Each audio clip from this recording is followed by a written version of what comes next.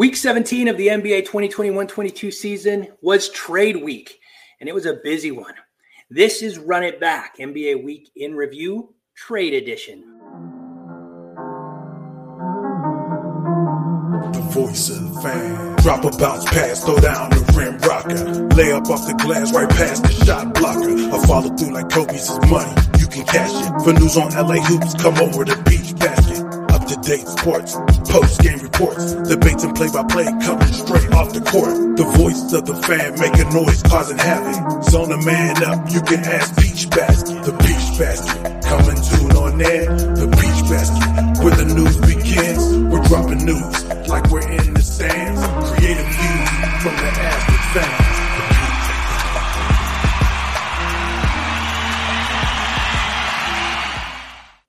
This is the show where we go coast to coast to talk to fans of the teams that made the biggest trades. Tonight, I'm excited to talk to Jack. He runs a very good LA Clippers Twitter account. JP to talk New Orleans Pelicans. Tom to talk Sacramento Kings. Akeem Evans to talk Philadelphia 76ers. And Brandon Wynn to talk Washington Wizards. Also be joined from time to time by Steve Persillo and Isaac Edelman of our partner site FL Teams as we break down one of the wildest NBA trade seasons ever. The moment we've been waiting for since September is finally here. In honor of the big game, DraftKings Sportsbook, an official sports betting partner of Super Bowl 56, is giving new customers 56-1 odds on either team. Bet just $5 and get $280 in free bets if your team wins. Download the DraftKings Sportsbook app. Use promo code TBPN and get 56-1 odds on either team. Bet just $5 and get $280 in free bets if your team wins. That's promo code TBPN at DraftKings Sportsbook, an official sports betting partner of Super Bowl 56 and sponsor of Run It Back NBA Week in Review.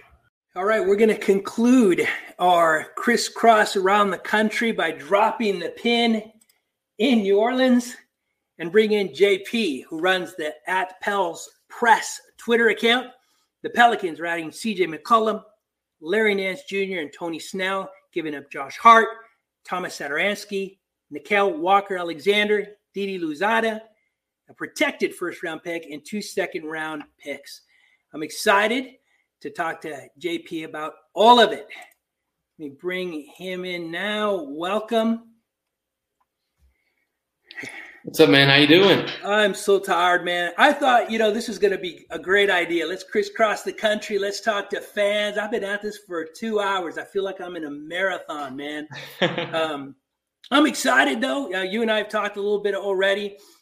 So I feel like I can share with you a little bit. I'm wiped out, but I'm legitimately excited about this trade, about the Pelicans. I shared with you earlier when we spoke that one of the things that's been so cool about this site and doing what we're doing is being able to talk to people like you, fans that really know their team. I could name 3 or 4 Pelicans. I couldn't tell you much more. I found out who coaches them today, thanks to you.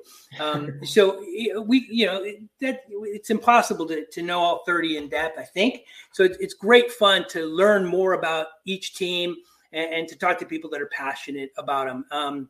And so I'm really excited that we met.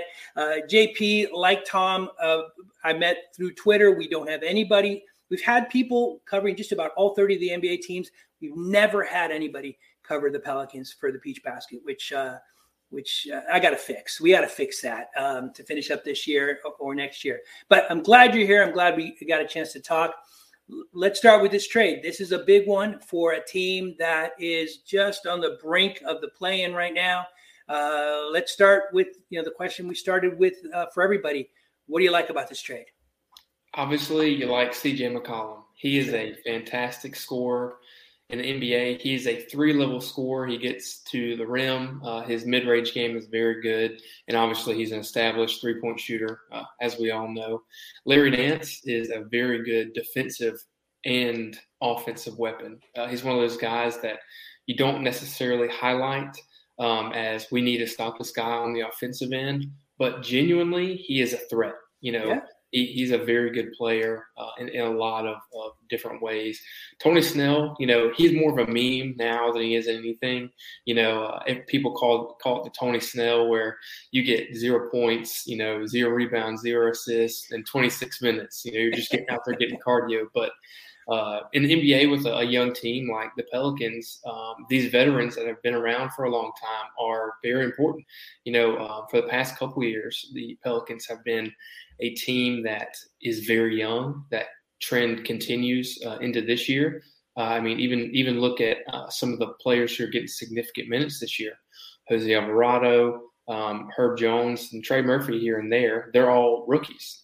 Granted, some of them are older rookies, but rookies still the same. First year in the league makes a lot of things easier when you've got guys like C.J. McCollum, Larry Nance, and Tony Snell, and Jonas, and some of those other guys that are just a little bit older, that have been through it, that have been through the growing pains, the understanding that 82 games in a season is a whole lot different than college, and those things are real. Those are very good positives.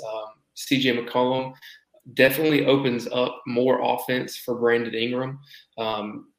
Through skip passes, through pick and rolls, through whatever it is the offensive set is. You've got your star kind of in BI right now, and that is who they are playing through for 90% of their offensive sets. It's Brandon Ingram. And so bringing a guy like C.J. McCollum, who's a veteran, who's a scorer, who is a good dude. He's the president of the Players Council in the NBPA, and a good quality guy, as well as their next Tony Snell. It's huge for a team looking to go into the playoffs, to hopefully get in the playoffs here sooner rather than later. You brought up something that was really interesting, and I hadn't even considered it before. The NBA right now is a superstar-driven league. You've got to have a super. It used to be you used to need a superstar, then you needed two, and now you need three, right? And there was always that arguing between those superstars whose team it was, right? That's what drove Kobe. I'm an LA guy. That's what drove Kobe and Shaq apart. Kobe, it's my team. Shaq, no, it's my team. And boom, that gets fractured. I look at the Pelicans now, and this is my perspective. And again, I value your perspective a whole heck of a lot more than mine. But I don't see a superstar. I see three really good players in C.J. McCollum, Zion Williamson, potentially, hopefully, and B.I. Do you think that these are three great players that are going to be enough, or do you think these guys have got to take that next level to be that superstar caliber player? Or do you think they're already there? Well, I think that Zion is on the brink of a superstar. He doesn't get that credit a lot because of his injury history, and that's just part of it right now. That's the unfortunate part. But honestly, I think now you obviously have a couple of different ways to look at it. But let's think about some of the NBA champions over the past couple of years. Last year, Giannis is your superstar, and the other two guys are just stars. Yeah. And, right now, trade deadline just happened. The Nets had to break up their big three. The Lakers, you said in LA, they're not playing very well right now, and they've got three superstars, Good point. They've got some really, really good players. Yeah. I think it always helps when you've got a guy or two guys that are your go-to scorers or your go-to guys, and then you have a third complementary piece. Look at the Milwaukee Bucks, for instance. Like I said, they always had Giannis and they always had Chris Middleton. But it wasn't until the Pelicans traded Drew Holiday to the Bucks that they really took that next step and then won a championship. So I agree that you need good players. You need good, solid guys that you can depend on, and that will always be there for you. Be able to get your star open looks, but I don't know that, in today's NBA that you need three superstars to really win a championship. Great point. That's a great point. And looking at it objectively, which I guess is something I hadn't done, you're right. It's impossible to deny, right, that Giannis was the guy. Chris Middleton is a great complementary piece. And I think that's the trick, right? Finding the pieces that fit together. Let me ask you then point blank. do you see CJ McCollum, BI, and Zion fitting together? I got my thoughts, but your thoughts are more important. Do you think this is going to work long term? Long term is definitely a difficult conversation because CJ's only on a 2-year deal. He's got the rest of this year, which about 30 games, and then the next 2 years after that. So long term, I'm not 100% sure, but I don't think anybody is. One of the things that frustrates me a lot as a fan of a small market team is these ESPNs, the Bleacher Reports, all these other sites coming out with trade grades when we haven't seen anybody on the court. Yeah. That's one of the things that's super frustrating. So I don't know, tonight they just lost to the Spurs. So now they're actually out of the 10th seed. They're in the 11th seed currently. And there's a clear issue on the offensive and defensive rotation side. So it's yet to be determined. I think Zion's a really good player. He's a unique, 26 points on 65% from the field is very good, but BI and him had some chemistry issues last year as well. So it's all part of it. Basketball, when it's played in its purest form, where guys are moving, they're rotating. On defense, they're talking. The ball is moving, not necessarily the man. It's finding the open person is an absolutely beautiful thing. Yeah. When we try to force it and we try to do it all ourselves, that's when it can look clunky and it can kind of become something that's pretty ugly. Yeah. I don't know if you're a coach or you talk like a coach. I know you played the game because we talked before, but that's perfect. That's the first thing, when I coach kids, we always talk about moving the ball. The ball can get there quicker, right, than you can dribbling the ball. And anytime, if you have a possession where you're holding the ball for longer than 3 seconds, this is what I teach my kids. It's too long. Pass the ball. Figure out a way. There's always going to be, some movement. It's necessary, and that's when the game. That's what was so incredible about the Warriors, right? When they were playing that phenomenal style of basketball, that ball just zipped around the court, and you just couldn't follow it quick enough. Invariably, there was an open shot. And 40% of the time that shot went. Was there anything about this trade that you didn't like? Well, to be honest with you, from the beginning, I wasn't a huge supporter of the trade. I think CJ McCollum is a great guy. I think he's an absolutely great scorer. But right now, the best defensive player on the New Orleans Pelicans is a rookie. Granted, he's a very good rookie. Herbert Jones, like I said, he came out of Alabama, defensive player of the year type player. So they brought him in specifically for defense. But Josh Hart has two things that CJ McCollum really doesn't have, and that's weight and size. And so Josh Hart has continually been up against and guarded guys anywhere from Giannis to some guards that are a little bit shiftier than than some forwards are. So I think that a lot of defense was given up, and not only defense, but a lot of vocal leadership in the locker room. And speaking of the Warriors, Steve Kerr, one of the things that he said about the trade deadline is you don't want to give up chemistry for star players. And I think that's a very underrated point in regards to a lot of NBA trades. A lot of times we try to treat it like 2K, right? We just, I can trade for everybody. I can have Giannis, LeBron, and everybody else on my team, and it'll all work out because I'm controlling it. But they're real people, they're real players, and life doesn't work like that. And so that's one of the big reasons I was concerned. I think Larry Nance will kind of fix that. But like I said, he's coming off a knee injury. We'll probably be back in about 6 weeks.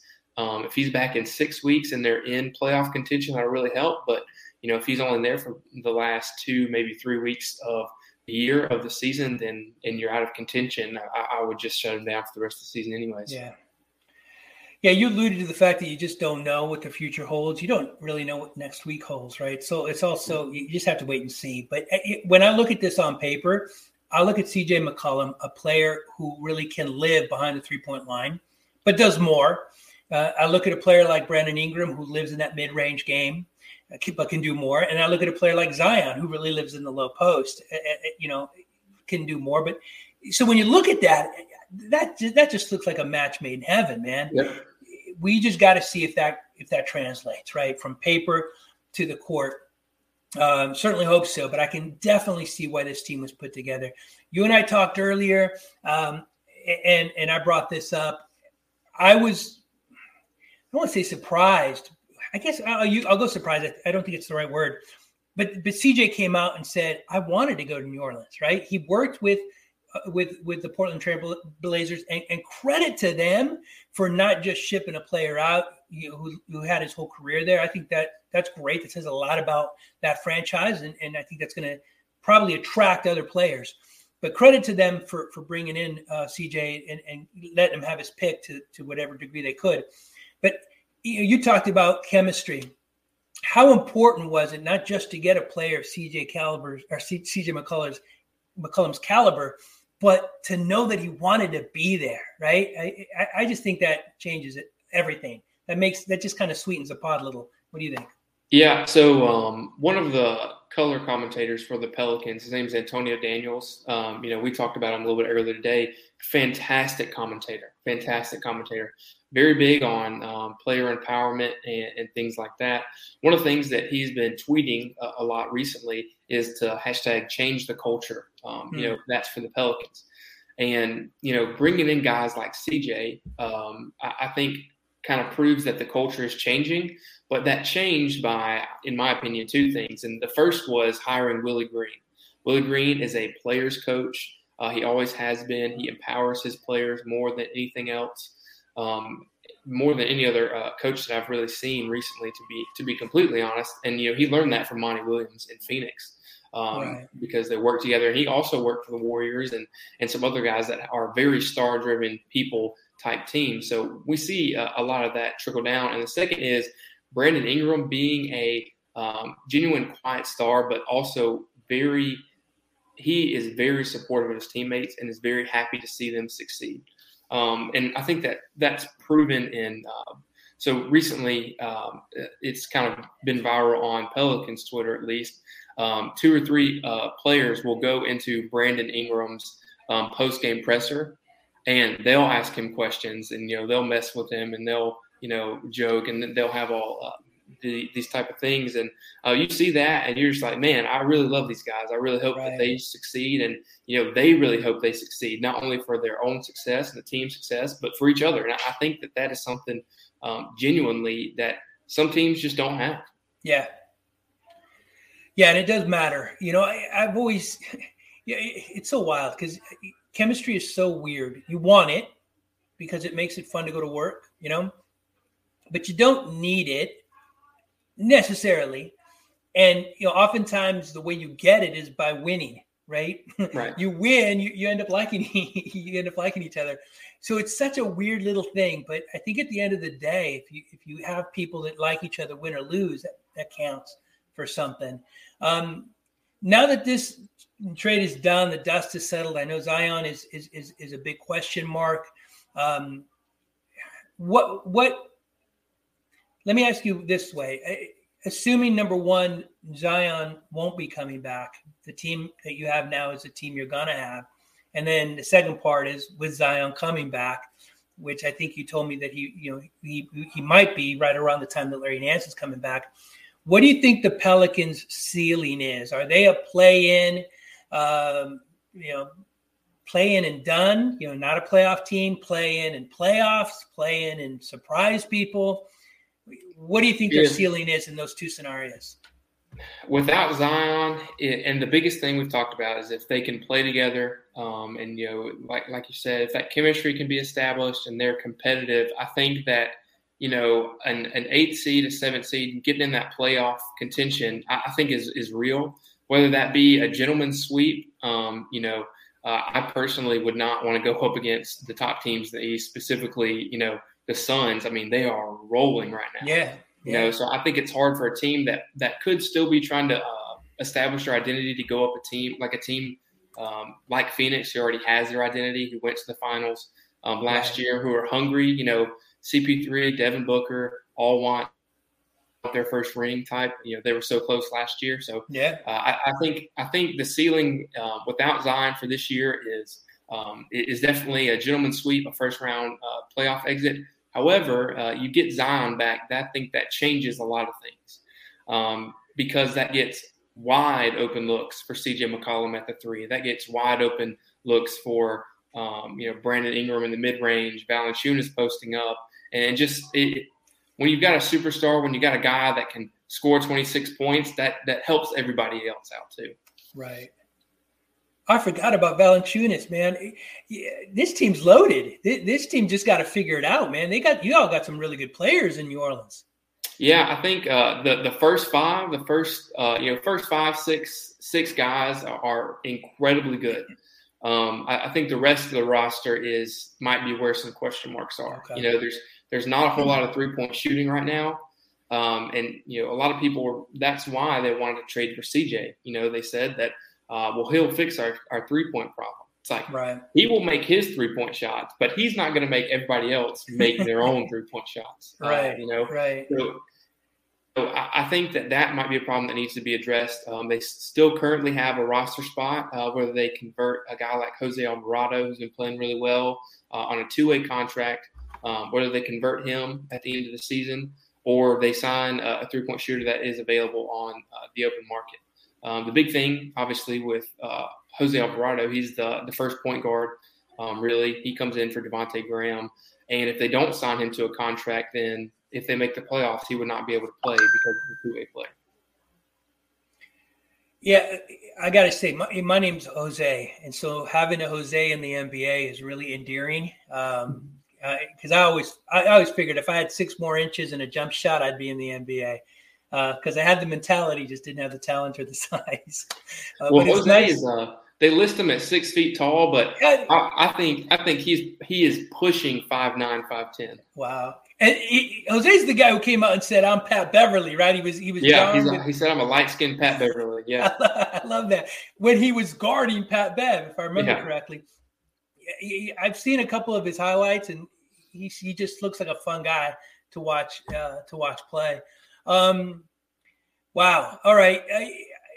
The future looks bright. I think what has been really interesting in talking to everybody that we got a chance to talk to, you mentioned changing the culture.